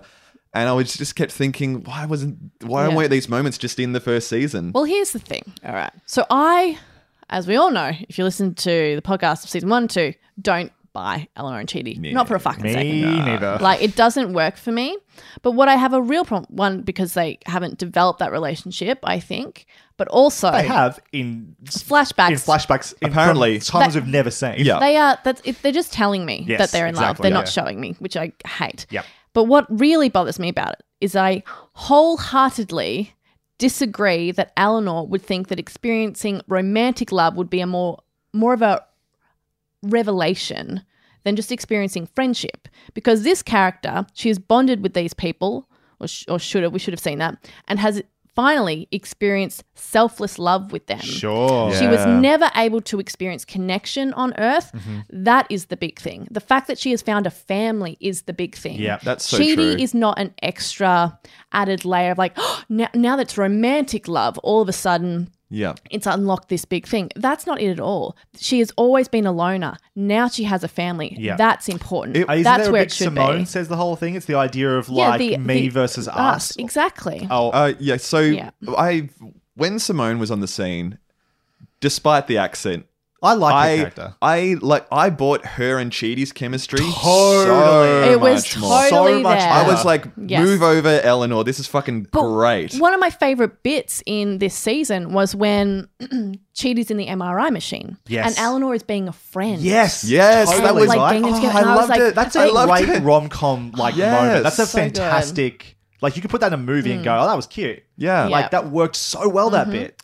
And Agreed. I kind of hope that Chidi and Eleanor aren't this soulmate thing, that in next season, Chidi and Simone fall back in love and Eleanor once again has to go the to way. selfless love and just I be love like, it. this is wonderful for that you. should Please. be it. 'Cause Please that is do the that, right yeah. move, right? I think so. That is the right move. We cannot. And then we got room for Eleanor and Tahani. Hey-oh! Yay, Make there it you go. happen. Make it happen. I think I think that's the right move because one of the things I was going to get to later on was there's the setup at the end here. It's so obvious what the drama has to be next season. Chidi has to be the one to teach everyone ethics. Simone is one of those people. Yeah. They're going to spend a fuck ton of time together. And Eleanor has to be the architect. Yeah. So she has to be removed. She has to sit here and watch these two people reconnect. Because Yeah. this is the dumb thing about this ending. As much as I quite like the last episode, the idea that Chidi is worried that his memories of a woman that will not remember him is going to give away this an experiment. No, is- that's no. Because we know who Chidi is, right? Sure. And the core of his character is that he freaks out all the fucking time. He doesn't believe that he will be able to control his reaction and he feels like he's going to give it away, which I think he probably would because being honest is who Chidi is. Yeah, that's That is true. at the core of who he is and that's what gives him so much trouble. And so he will feel compelled to either tell her to some degree what's going on. So I think so it makes sense. Well, because I was just like, well, just act normal. Just don't do anything. Don't say anything. But But I this- don't believe it's within Chidi to do that. I think Sure. is the Yeah. thing there. And the stakes are extremely high. I Okay, agree yeah. with that, and I think okay, fair enough. I think you get us to a point there. Yeah. But There's then a bit of brain work there that needs to be done to make that like, oh, okay. You also you need- really got to think about who Chidi is and that. Okay, Yeah. no, that tracks. Yeah. But yeah, I guess the thing is that by wiping his memory, there is no way around the idea that him and Simone are going to reconnect. Do you know what I mean? Like that is Yeah. going to happen. I hope And so. so the idea of the whole Eleanor having to give up Chidi thing is a really good one, Yeah. especially because we've established that every version these people have has a different outcome in terms of who they're with. Fucking Jason's been with both Tahani and Janet at different times. Eleanor hasn't been with Chidi depending on what's going on. and has been with Tahani, which we didn't get to see. She didn't get to say. Fuck. See, that's the thing. If one version where Chidi and Eleanor is enough to make them the OTP. end game yeah. OTP, the same thing happened with Tahani and Eleanor. Exactly. Please give me that. Please Did, give me that. It could happen. Maybe Did I should you- tweet Michael Schur every day or just someone from the cast, or all Yes. of the cast every day. You So, can make a please, difference. You make a difference. Did you guys watch How I Met Your Mother all the way through? No. I really started to falter in the last couple of seasons. Oh yeah, you have every right to. Yeah. Really started to falter. I got Did so you annoyed with see? Ted. Did you see the moment when they revealed? The Yes, I mother? did. It was awful. So I got such similar vibes watching this. In that show they reveal the mother. Spoilers as this, for How I Met Your Mother. Sorry, everyone. Skip ahead a couple of minutes if you don't want to spoil for that. Who cares? It's It's crap. not- it's Honestly, it's not worth. rewatching through. It's What are you- not great. It's not great. It's dated really poorly. It's a really poorly dated show. It really informed me Barney when I is was a terrible Spoiler person. alert. Yeah. It's always been terrible. When I It's was always been I was terrible. a teenager when I was watching it. exactly, I was a 17-year-old boy. We First of all, Brad, you idolized- weren't a teenager. You were in your early 20s. When it first started, I'm pretty sure I was still in high school. Yeah, you would have been like How much 18, younger? 19. Oh, yeah, right. on the cusp. Okay, let's say that. Yeah. But yeah, we Older than I look. I mean, younger than I look. we idolized Barney and like all the things like The bro code and yeah, stuff like that. Yeah, and it's it all was like gross now. looking back, it's Yeah. so toxic Yeah. and It is and awful. yucky and just. But point is, when they introduced the mother character, she was this likable, incredibly charismatic, got Manic along pixie with dream all the girl. character. Well, yes, but she had her own personality. Sure. she wasn't just A conduit for let's have change in pancakes someone for else. every meal. She was. I don't know. I Well, haven't watched it. Nor yes will I and- ever watch it. Yeah, it kind of was. though. She was, but she could have been like I would have loved seeing more of her. Oh, And yeah, that's the instead thing. of that, they've been like, okay, here's the mother, and she marries Ted, and then and wrap it up in one episode, basically. Yeah. Felt like they did the same thing here with Simone, where it's pushing like here is this idol woman who Chidi has genuine simpatico with. Yeah. Ooh, And- simpatico. Yeah, thank you. But shove it aside because we care about Eleanor. Sure. And if the first three episodes, because that's all that Simone's in, I think. She's gone by the time. First three by episodes, Yeah, yeah. 3 or And 4. that's- Whichever Jeremy Bearimy is, she's the last one. No, it's a little bit late. Yes, Jeremy Yeah. Bearimy. I think it's like 5, isn't it? It must be 5 because he has to break up with her as well, which is like after Jeremy Bearimy. Oh yeah, okay. So So episode in the 6, Ballad of Donkey Doug that's is when he episode breaks up with her, 5, correct. which half of that story is just not very interesting, You mean and half the Jason half? is super interesting, going through all the ways that he can break up with Simone without hurting her. You know what Yes. the best one was? Which one? When Eleanor when just Eleanor goes pranked in him. and Oh, just like, yeah. and they were, because I'm going to say it. Eleanor is obviously she's bisexual. It's canon, but she has so much more chemistry with every other woman in the cast than Oh, Chidi. yeah. Like when she's like always like perving on Janet and stuff. When she's clearly perving on Tahani all the Totally. time. Yeah. Just You're let her 100% right. fuck a woman. God damn it, let me watch. Oh, my Veronica Mars like fan fiction brain would explode. Anyway, Just quickly, I don't want to stay on this too long. I do. Let's keep talking No. about Eleanor being gay. I was going back to How Much Mother for a second. My big belief, I'm just going to put this out there because it's a good platform for this. I'm a big believer that one of the biggest problems How Much Mother had, apart from being toxic and gross, if you think back on it, was that they tried to pull out the who is the mother thing for too long. Oh, yeah. What they needed to do was about 4 seasons before they did it, just get to the mother and then change the title of the show, a la Two Guys, a Girl in a Pizza Place. Got rid of the pizza place, just Two Guys and a Girl, and make it How I Married Your Mother. And spend some fucking time with that woman Yeah. and actually just God, have the story continue. Everyone wants to see Ted and Robin together. Everybody No one. wants it. Especially in those last 4 seasons, I couldn't have wanted it less. Oh, mate. Fuck, yeah, that was the it's- worst. And it I think feels we the all same wanted here. to see Ted dead. Wasn't that the general consensus that he was the worst? Absolutely. Yes, Yeah, you know right. what? That's right. Correct. So, was there any growth? Did any characters have growth this season that you can think of? Did Michael have growth? Did Janet have growth? Did anyone have growth? I actually felt genuine growth moments with Tahani, even though she did have a big dummy spit at her sister's exhibition. The conclusion that she came to there, that her parents had pitted her and her sister against each other, and that was more that what she realized was her problem with her sister, was that there was something bigger there. I mean, I think she had closure with her sister Yeah, there this was season. catharsis. Maybe that's a better There was word. But I Yeah. think we had already had that Yes. revelation before. So yeah, like I've got a bit of Please. passage Oh, to let's read about it go. because I was Please, just please. writing stuff I was watching. And I wrote, while the character of Janet is continuing to evolve, which I love what they're doing with Janet and with Michael. Like those two characters continue to like grow and learn and kind of adapt, which is great. Definitely. But this season, many of the characters are stuck in the samesies. We seem to be having similar revelations to the ones we've already had. Eleanor does her little two-step between being her trash bag self and becoming comfortable with her love for the others, but ultimately we know where she'll land. Chidi is a hyperventilating mess with a good heart who ultimately will swallow his fears to do the brave thing. Then we have Tahani, who will make a lot of jokes about being absurdly rich and privileged until she is so supremely undermined by her own insecurities that she shifts values. And Jason will act like a moron the whole time, saying things in an absurd lilt that hurts my brain. And that's all that happens with him. Which then so there's like patterns there, which then got me thinking about Parks and Rec, which I love. And we have, Leslie Knope will be overly enthusiastic and confident, but the world is a stupid place and will shit on her and beat her down, in which she will then rise stronger because she knows she's doing what needs to be done. That's her pattern. We also have Ron, who says lots of grumpy man things about meat and wood and how terrible technology is, but then he will show this huge amount of softness and empathy towards those he cares about. That's his pattern. So it's not wrong or bad at all that characters fall into patterns. It's a comedy. Especially in sitcoms. Well, that's the thing. It's a comedy, and that's who they are, and that's kind of the beat of the jokes there. But what I really wanted from this show were moments of reflection and bonding, and I was given a few, particularly, but I was given a few, particularly towards the end.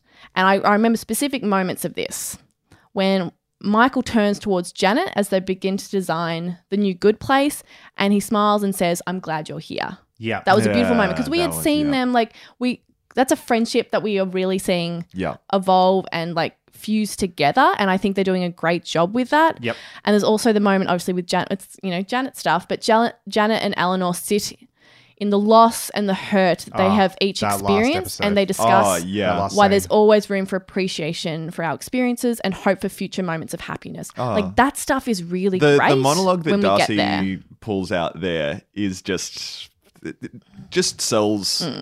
So- She's the main draw of why I'm here. Absolutely. So like the answer is, yeah, we are experiencing the same revelations, the same character arcs that we have in previous seasons. Unfortunately, the growth, they're showing that they do have the capacity to do that with Janet and with Michael. I think particularly with Janet, we get there in the end. Do you know why, though? Do you know why Michael and Janet are the ones that we feel it the most, though? Is because they're the only people who have continuous memories from season 1 to season 3, Yeah. right? And so we get to feel that, and we get to feel that growth because when Michael has that moment, "I'm glad you're here," they remember starting the good they place have together. been through so much. The bit Yeah. where Janet was malfunctioning and have that amazing episode of Michael and Janet in season 2, which I still love to bits. So good. And we get to this moment and it feels real. And this is the thing about Parks and Rec as well. Yes, those patterns happen over and over and over again, but you know that they remember that time, that previous time this happened with them. You And feel them getting stronger. Yeah. For example, every time Leslie time. Knope gets up, she comes with more self-assuredness because of all the things that she has experienced. Like her confidence level grows. Well, she's always been like obnoxiously confident. It came from a place of ignorance. But as the seasons go on, it comes from a place of actual knowledge and knowing what she's learned. And that support network around her gets stronger and Yeah. stronger and stronger. Her relationship with Ben, her relationship with Ron, her relationship with all of those people. I love the stuff they do with Aubrey Plaza's character, whose name I forgot. April, thank you very much. I knew it started with A. Like all of that gets stronger over time, and you feel that because there's continuity. And this is the biggest point I wanted to make, and not a revelation. We've already kind of said this, but the memory wipes have taken their toll as far as I'm concerned. The fact that we keep re-seeing these people and they have to reconnect, there's no continuity from one to the other. Eleanor gets a little bit because she gets to remember some of it, but the rest of the cast don't, except for Michael and Janet. Yeah. And it just leaves them feeling like different people every time. We have to restart. That growth is not natural. Yeah. You feel it with Janet because Janet's had continuous growth. Absolutely. Michael too. Everybody else gets stuck. Yeah. Doing the same patterns, but like having to restart from the beginning, and you just don't feel that cohesiveness happening. And I think And if it's there, it's artificial. What I'm really excited about is because now they are stuck with their memories except for Chidi. And what excites me, but also makes me incredibly sad in that last moment between Janet and Eleanor is that Eleanor will remember. Yeah, and that's finally. the important thing. Yeah. The writers I can see them when they came up with this memory wipe thing and the fact that they've done so many reiterations of The Good Place, thinking, yes, we've got so much freedom now. Anytime we need a plot point to happen, we can have Michael say, oh, by the way, you did this in one of the repetitions. Therefore, we can write ourselves out of any situation. But they've ended up writing themselves into a corner here because it means that we never, until they get out of that system, we're never going to see actual development. Again, it becomes a show don't tell situation where they are unfortunately telling us every time. They go, oh no, you believe in Chidi and Eleanor because it did happen. You just didn't see it happen in real time. Well, their justification is like, oh, show don't tell. We'll show you, but in a telling way. No, it's always telling. And a flashback is just narration. It's what it is. Yeah. Especially when it's essentially retconning. When we go, oh, that sequence at the end in the last episode where Michael has made the little clip show for them. It's like I feel some of the emotion because the actors bring Eleanor's sadness. Right. Yeah. But I have no connection to the vast majority of that imagery. Where was this imagery? If it was so important, where was it in the first 2 seasons? It doesn't exist. And this is the difference between because this is not the first time a show has had false flashbacks or flashbacks of things you never saw. Community does great clip show episodes, but that's always a joke. Yeah. Exactly. Yeah. This is not a joke. You are pegging emotional importance on this moment, and I can't feel that with them. You can't just say, I already don't believe you had all these Cinema Paradiso moments in the past and it was beautiful, so you feel sad now. Yeah. Like if that had been replaced with genuine moments from the first season, which gave us some nostalgia and memories from the first season, I would have been like, okay, you've connected me there because I do remember that. But you're right. It's just telling us. The thing is, what makes me, feel sadness in that moment is the performances, like you said. So instead of flashing back to these things that never happened in my mind as a viewer, if we just sat down and had a conversation between Eleanor and Chidi and we saw the loss and the pain, and then when it happened, you'd be like, oh fuck, you know what I mean? That's another moment in which they could have showed the bonding, the relationship, which they chose not to do. They chose to go with a flashback instead, which is a shame.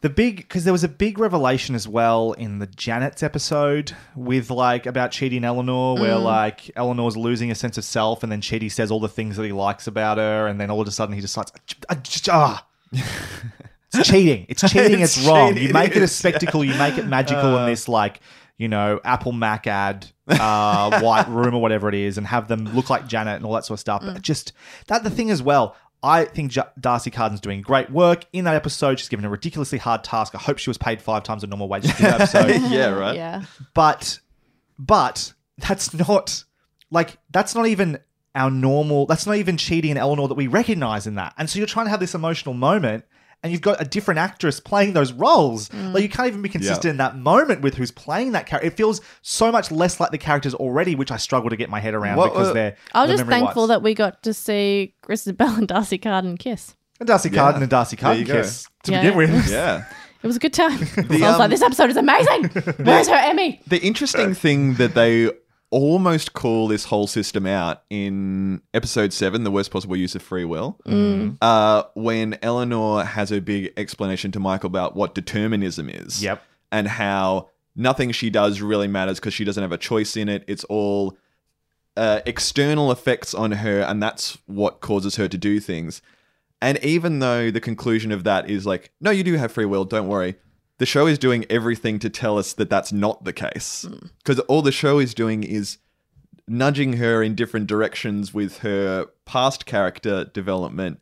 All these fake memories, the reboots, everything that's happening are external things that's forcing her into this mold that they want us to think that she's achieving. Well, yeah, that's the thing. It's if I felt in any way that her choosing to acknowledge her love for Chidi or whatever was genuinely her growing as a character. Was organic. Yeah. Then that would be really powerful. Yeah. But there's a core flaw that I think we will always come back to, is that the relationship just isn't there. Yeah. We haven't seen it. And Kristen Bell is killing it in every single way She's with this amazing. character. Yeah. And even if she can't sell the chemistry with Chidi, then there's a problem. I just they're not given the opportunity to do it. Yeah, they exactly. just the show does not give them the time Yeah. to have it, because we just keep skipping to these big revelations. The first time we found out that, I mean, yeah, he had the choice between choosing between Tahani and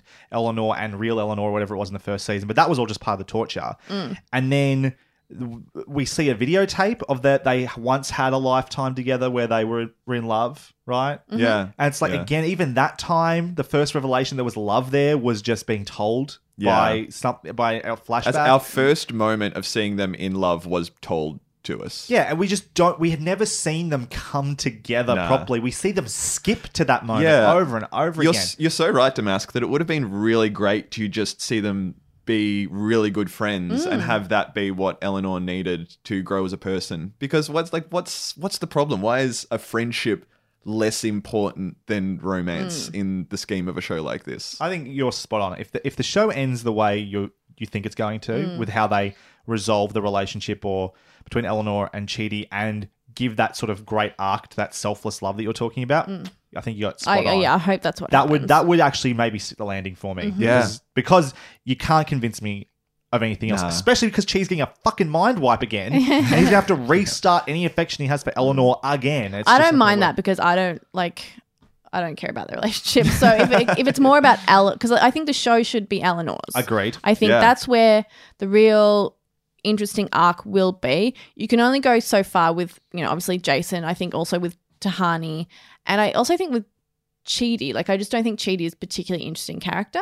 So I think like the real juice there is in the arc of Eleanor. I mean, she's our protagonist. It should be about her growth, because I think if this show says anything, it is environment molds us. Yep. And so changing your environment, changing the people you're around is all you need to become a better person. Yeah. And so because Eleanor has been devoid of love for so long, now that she is in an environment surrounded by people that love her, surrounded by people who are also dedicated to bettering themselves, she herself can better herself. And that should be the journey of the show. And I think that's what should be the journey of next season. Yeah, nailed it. Any last words? Final thoughts. That's why you always leave a note. The humor that is in this show is such a unique... You know what? In a lot of Mike Schur's stuff, he's got such a particular brand of humor that so often comes... So many sitcoms, the humor is, that character did something ridiculous. Let's point and laugh at them because that's a silly thing to do. You fucked up there.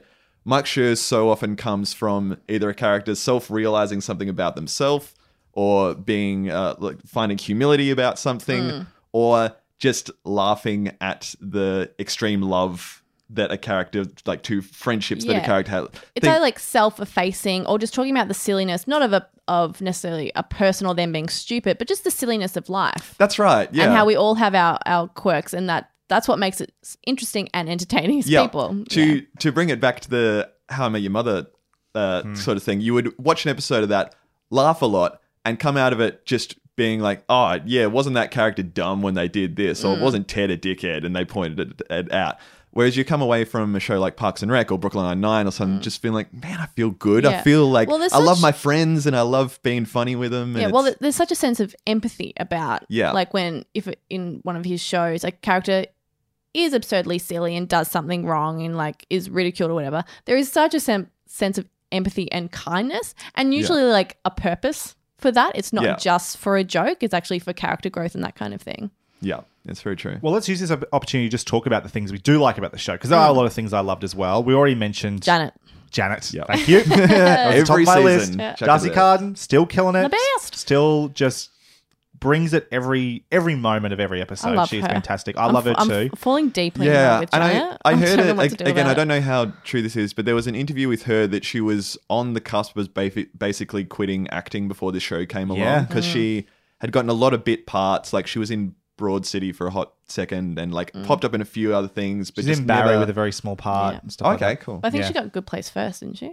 It was around the same time. Yeah, I don't know if right. The Good Place had taken off yet. Maybe it had. I don't know. Either way, I'm so glad that this happened in her timeline because she's just like found her role that she does so well, and will be recognized for it. She's gonna be remembered at the very least. She's always gonna be remembered for Janet. Hopefully, this is a springboard because Darcy Carden. I really feel like she should be the lead in something, a sitcom or an ongoing series. There needs to be something that we can just give her a meaty character. I don't know. Get who's the Killing Eve writer?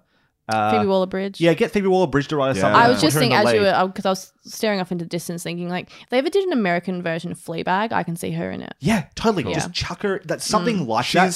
She's proven that like she so easily could have been the robot character that says everything in a monotone way and that's funny, but the fact that they gave her depth, they've given her growth in the Janet's episode. She's proven that she can act. In so many different ways. And when she's bad, Janet, like, she just displays so much, probably the most range out of any of the actors just because of what she's given to do. Let's look at that episode. Exactly. And just sort of having to play 6 different versions of herself if you include neutral Janet. Like, she's got so much to do in that episode. It's a tour de force for her. I mean, one thing I love, I mean, it's a joke, but the way she plays it, it's so beautiful, is when she's talking to Hani about Jason and she's got all these emotions and stuff, and she's like, what if it comes out my butt? But the way she says it, while it is hilarious and I laughed, I was like, you feel for her because she's genuinely worried, one, about just being full of emotion, and she doesn't know how it comes out of you because she's never experienced that. And obviously, like, it comes out your eyes, and she's like, well, that's almost worse. Like, it's very good. Is everything okay? Nope. She's fantastic, up top to bottom, always great. Going back to the medium place, I love that we went back there. What would you think of Derek this time around? Well, he seems to have a purpose now, which is helping me out a lot. Like, I can see again, we've set up a pretty clear scenario for them going forward. He's now her. Derek. Yeah, I know you do. He's now Janet's baby dada, I guess. So that's creating some tension between, but also her son. Yes. Rebound or whatever? All that too, yeah. But in terms of like creating tension for the Janet-Jason relationship, which I don't give a shit about, but at least that's I give a shit about it there. now because there's some conflict there. It's not just there's stakes. Jason's a little boy and Janet. I mean, I don't get how he comes around. But now we're going to get Jason actually maybe feeling some jealousy emotions. We're going to, because he so rarely feels negative emotions. Yeah. So just getting to see just something. Yeah. This is how starved I am to see something from Jason. He needs is that I'm looking forward to be that. challenged. Yes. Yeah, that's exactly right. Yeah. Though, can I say, my favourite moment is when Derek appears and he drinks his martini and just goes into the glass. Great. Drinking my classy martini. Just full of olives. I enjoyed Trevor's return because always great. Always. He just has so much fun with that. Stephen Merchant as the great. Great. Ridiculously good casting. Yeah. I think his mug said something like the universe's best boss or something, which I thought was really cute. Yeah, that's very good. That's a good one. Nicole Byer was great casting as like the post office employee. I love when she's like, I'm going to shake my fist at you, and it turns into a wave. She's like, oh, darn it. She's so adorable. So cute. Have you heard her podcast, Why Won't You Date Me? No. Very cool. Very cool. She's because she's it's got so much positive, fun energy. Yeah. But she frequently talks about how much she loves sucking dick and why doesn't anyone date her because she's so into it. Like she's got no boundaries, but is so I love it. Bright and bubbly and positive. It's just she's such a delightful person. Yeah. She was on that episode of The Good Place, the podcast, and she was hilarious on that and very fun. That was interesting too, actually going to the closest we've ever been to The Good Place, never been in the post office, as I think Eleanor put it, that she was 4 Oreos away from The Good Place. The distance between the door, which I thought was a really great little illustration. System. Yeah, but just also just to I can express that. I can visualize that in my real world. And to feel like that they're so close. I've been after this for so long and to be nearly there. I did feel that quite a lot.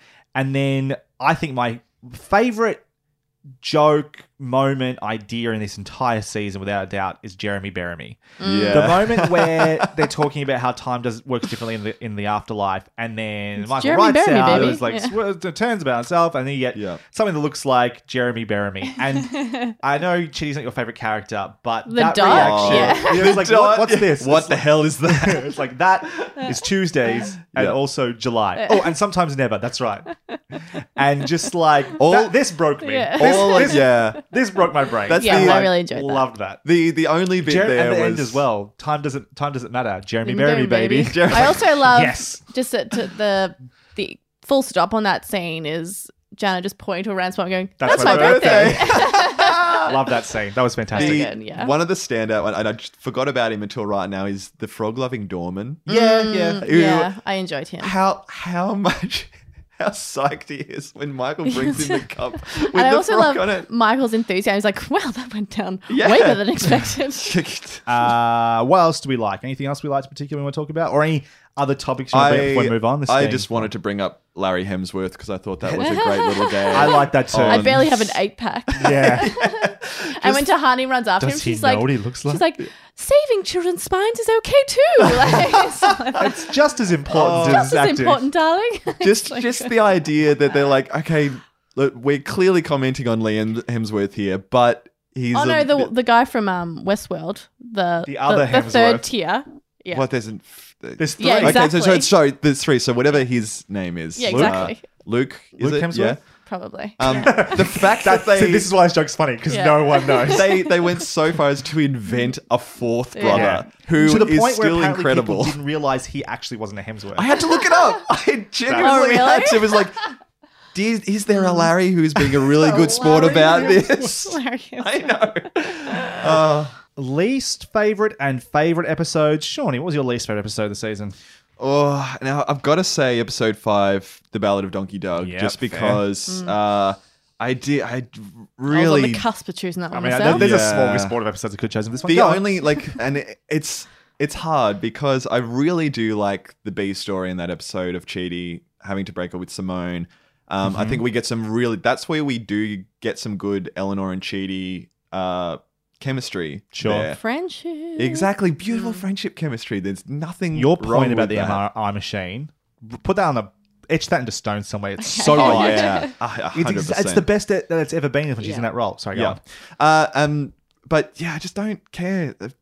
Yeah. It's basically 3 Jasons in that episode bouncing off each other. Can't think of anything worse, right? I know, and Jason is the most mature one in those scenes, and it's just like That's kind of, which I think is kind of the point of this. It's Yeah, like and he but had it- no hope because of the people that are around him, and maybe he has Yeah. grown a little bit, but yeah, just but don't just care about didn't. Jason. But also, sell like, it, he yeah. isn't really the catalyst for being like, "Oh, Dad, don't do this." It's everyone else, like, who is he with? Michael and Tahani, that are being like, "Oh, that's a bad business idea." Whereas he was originally like, "Oh, that's a great idea." So he's still like not Yeah. being the moving piece in that. Which That's is right. silly. Yeah. Least favorite episode, Damask. I'm gonna go with episode 8, the worst possible use of free will.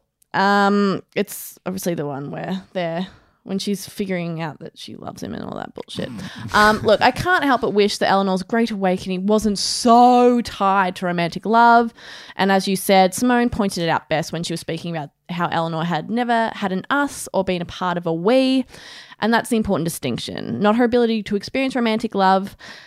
And you know what would have made me more on board for a romantic relationship? An actual friendship between Eleanor and Chidi, which we saw glimpses of, but I don't see it. You know, a few scenes in flashback does not a great romance make. No. I find the premise flawed and even worse, unconvincing. Sure. There you go. As I said, I had a few choices here, but I've decided to go with least favorite episode is episode 9, Don't Let the Good Life Pass You By. So this is We've all got different least favourites. Isn't we that do. interesting? I think that's telling. I think both of yours are in my mind at different times. And I think both episodes you talked about, as you said, had good elements. Like the Cheese Simone stuff wasn't bad in yours, Sean. The stuff with Eleanor and Michael's not bad in your one, Damask, I think. So that's okay. That's true. But for me, the reason I go with this one, I have a problem with the Doug Fawcett stuff a little bit. I think that is a good example of what this show has been doing, where it's trying to be a little bit too clever. It's getting a little bit up its own ass sometimes. And the idea that Doug Fawcett was the one who got closest to figuring it out when he had like a drug trip or whatever it was is a great joke when he's on the portrait in Michael's office. But do we need to then suggest that he acted on that and has been doing that his entire life? I felt like that was a weird bridge to cross to make him so important. Not everything needs to be important like that. Not every joke. When I was rewatching this episode, obviously the first time around, Doug Fawcett, he's so good and careful. That's funny that he's doing that. Yeah, I get that joke. You could have done that within sort of 2 minutes. They keep pushing it so much that when I watched it through, I was like, okay, I've only got a little bit amount of time to watch this. I'll fast forward anytime they cut to Doug because it's the same note the whole way through. That the show took me 8 minutes to watch because when it cut back to everything that the rest of the group was doing, that was interesting. That's one of the few times that we actually see like them together. Really, like which I think is when the show's at its best. Exactly. So then you go back to the stuff that's happening in the bar, and the stuff with I actually quite like the way they use the demons this season as sort of like this force that's behind them, chasing them, sort of thing. Yet again, we have one of the best Janet sequences ever. Now, that's where I disagree. Oh, I don't like the action scene. I don't think it's funny. I don't think it's entertaining. I don't think it's particularly well choreographed or well presented. I don't think there's that much about it. It's not well choreographed. It looks like an old Buffy episode, but I thought it was quite fun. I love that just like Sean is in the middle of this big monologue and it just, you are getting to a bit of a fatigue point. Yeah. And Janet literally is on your side and just starts a huge fight. And what are they saying? No, Michael then has the moment. It's like, why keep letting him say mean things, stuff, like, before pushing him in the portal? I like that. Like there are moments around that. I just liked that as a comedic set piece. Fight. I don't know why it felt like it needed to be there. That's not what this show. I don't know. It did nothing for me. I know. I thought it was fun. That's fine. And then I think the saving grace. I think part of the reason this episode is the one I like the least is because I'm really at the end of my Earth fatigue. Yeah. The positive ending of this though is that everyone gets killed at the end of this episode and we go back to we're leaving Earth and that was a relief. It was. I don't know, I was really feeling the fatigue of like, what are we doing here, why are we doing this is becoming tedious and pointless and let's move on please. Anyway, I'm okay, that's brought up something for me. Yep. I think a lot of times a favorite thing about an episode is always the end of like, okay, now we're going to go here. Always. And I'm worried that so often then that turns into something disappointing. Is that I hope that's not what's going to happen with season 4 and how the end left me going, yay, now we're at this point. Now is it the same pattern that keeps happening? Is the promise bigger than the reality? The biggest fear I have of next season, just to get ahead to predictions, hopes, concerns, is that there's this amazing setup for like a journey for Eleanor based around the Chitty thing, based about having to be the architect, based around this experiment. What if that lasts 2 to 3 episodes? Yeah. Like the Brainy Bunch did. And they decide we need to move on to something else and we need to move on to something else. It's like, can we just stop? Like there's a season's worth of material here. Can we please just let it, like the last episode has some time and space and I liked it the most because of it. Let's talk about my favorite episode. Too.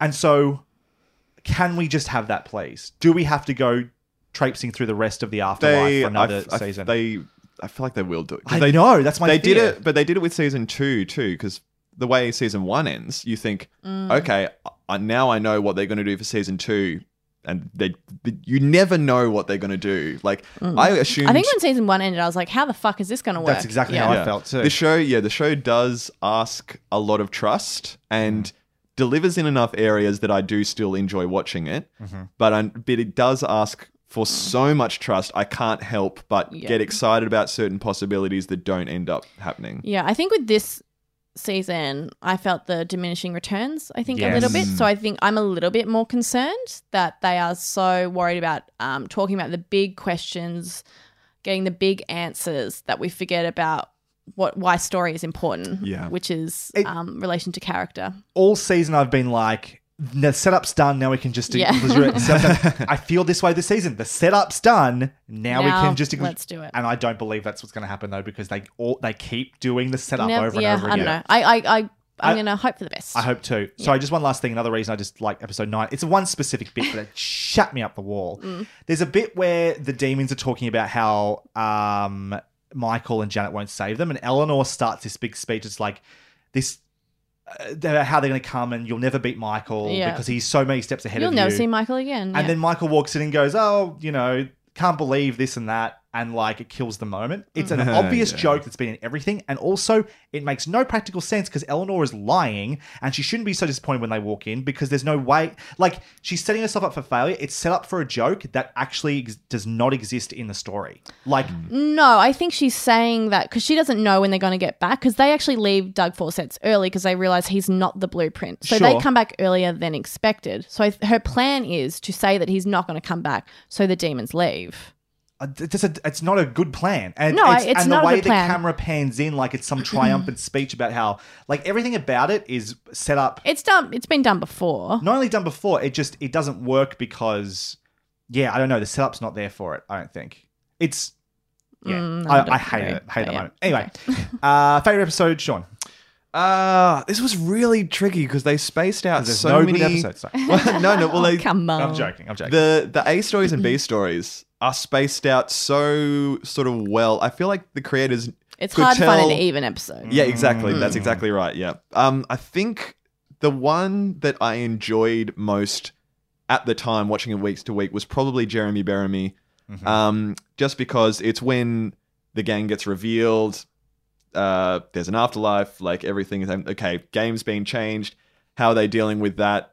We're getting some like as much development as the show will allow. Tahani and Jason stuff did nothing for me in that episode. At least like let's go to Sydney Opera House and give the Sydney Opera House money. You just walk in onto the stage, and the director is just happy to accept it. She's like, "Sure, I'll write up the paperwork." Like, also, she knows who easy. she is. Yeah. It's like, do you? Everyone knows. What if who she's a janitor? Tahani You don't know who this is. Al Jamil is. Oh yeah, okay.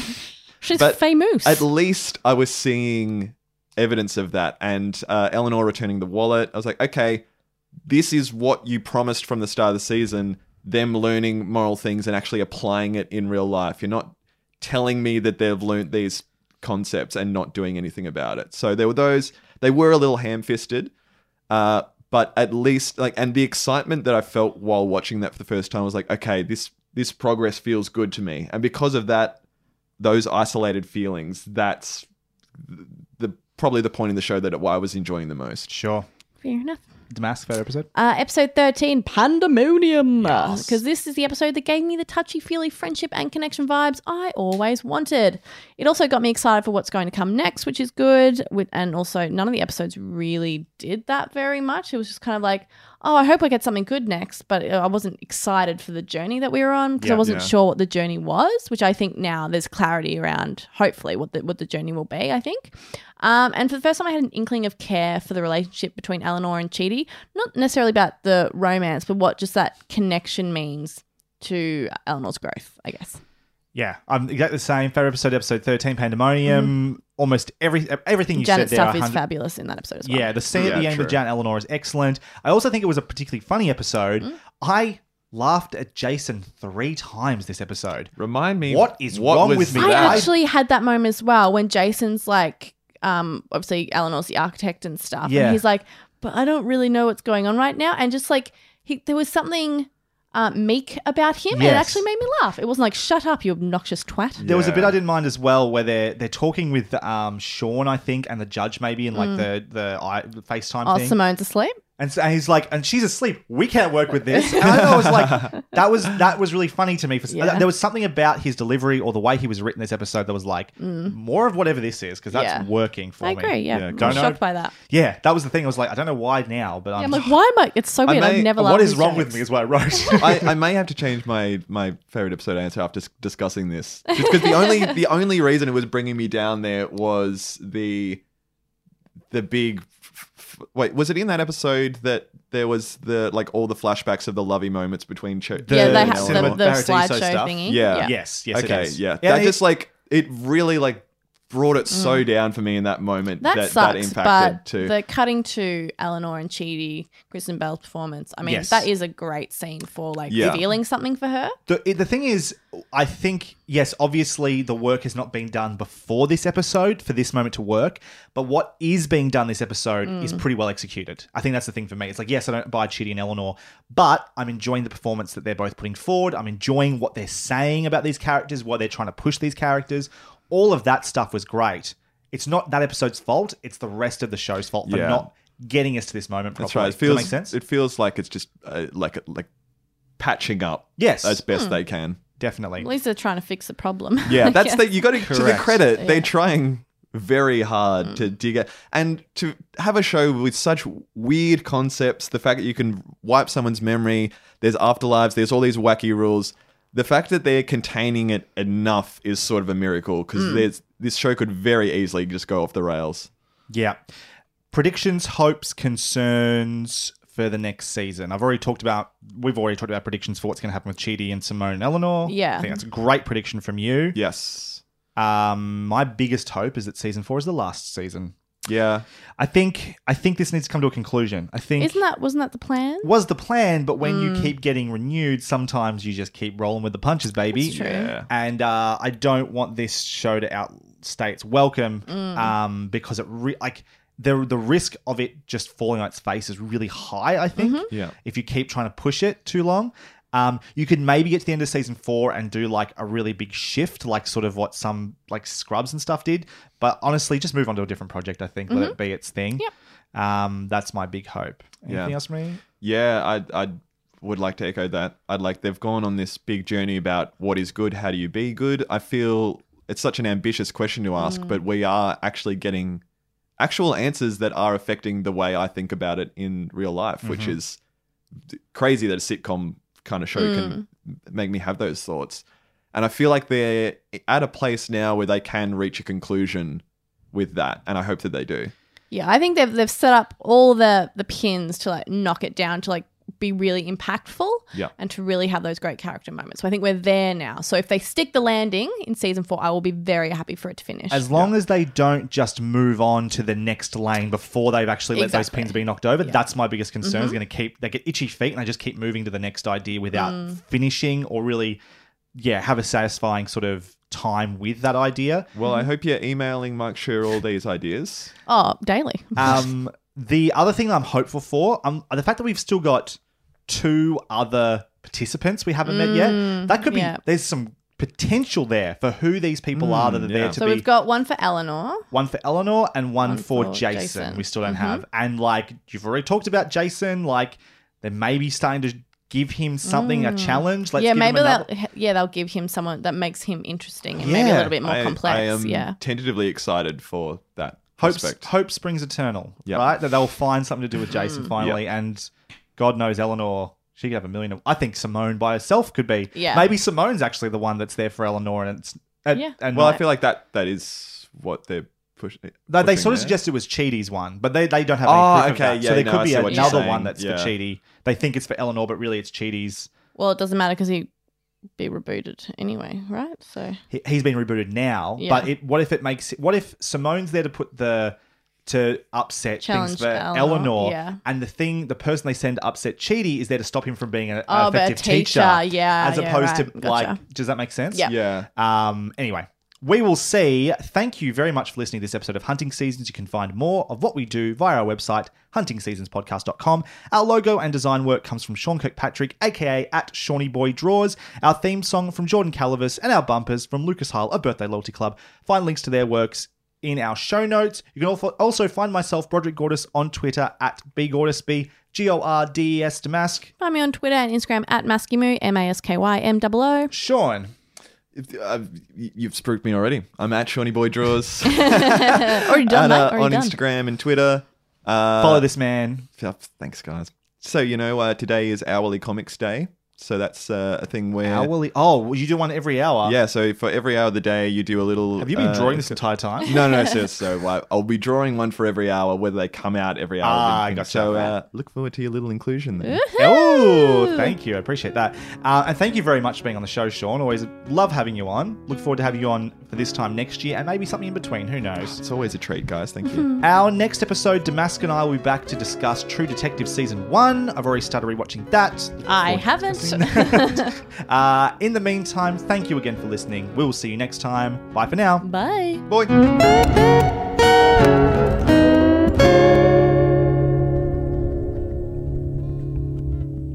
Join the core cast are notable guest appearances from Michael McKean, Stephen Merchant, Nicole Burr. Wait, just so the audience knows, Rod asked us just before how to pronounce that because he didn't want to get it wrong. And classic Brod got it wrong. This is going to be put at the end of the podcast because I'm not going to let this be. on. No, I'll Let put the it, shame shine I'll put it at through. the end. Hi, I'm Daniel, founder of Pretty Litter. Cats and cat owners deserve better than any old-fashioned litter. That's why I teamed up with scientists and veterinarians to create Pretty Litter. Its innovative crystal formula has superior odor control and weighs up to 80% less than clay litter. Pretty Litter even monitors health by changing colors to help detect early signs of potential illness. It's the world's smartest kitty litter. Go to prettylitter.com and use code ACAST for 20% off your first order and a free cat toy. Terms and conditions apply. See site for details. When you make decisions for your company, you look for the no-brainers. And if you have a lot of mailing to do, Stamps.com is the ultimate no-brainer. It streamlines your processes to make your business more efficient, which makes you less busy. Mail checks, invoices, legal documents, and everything you need to keep your business running with Stamps.com. Seamlessly connect with every major marketplace and shopping cart. Schedule package pickups and see your cheapest and fastest shipping options from different carriers. With rates up to 89% off USPS and UPS rates. And with the Stamps.com mobile app, you can take care of mailing and shipping wherever you are. Make the same no-brainer decision as over 1 million other businesses with Stamps.com. Sign up with code PROGRAM for a 4-week trial, plus free postage and a free digital scale. No long-term commitments or contracts. That's Stamps.com. Code PROGRAM.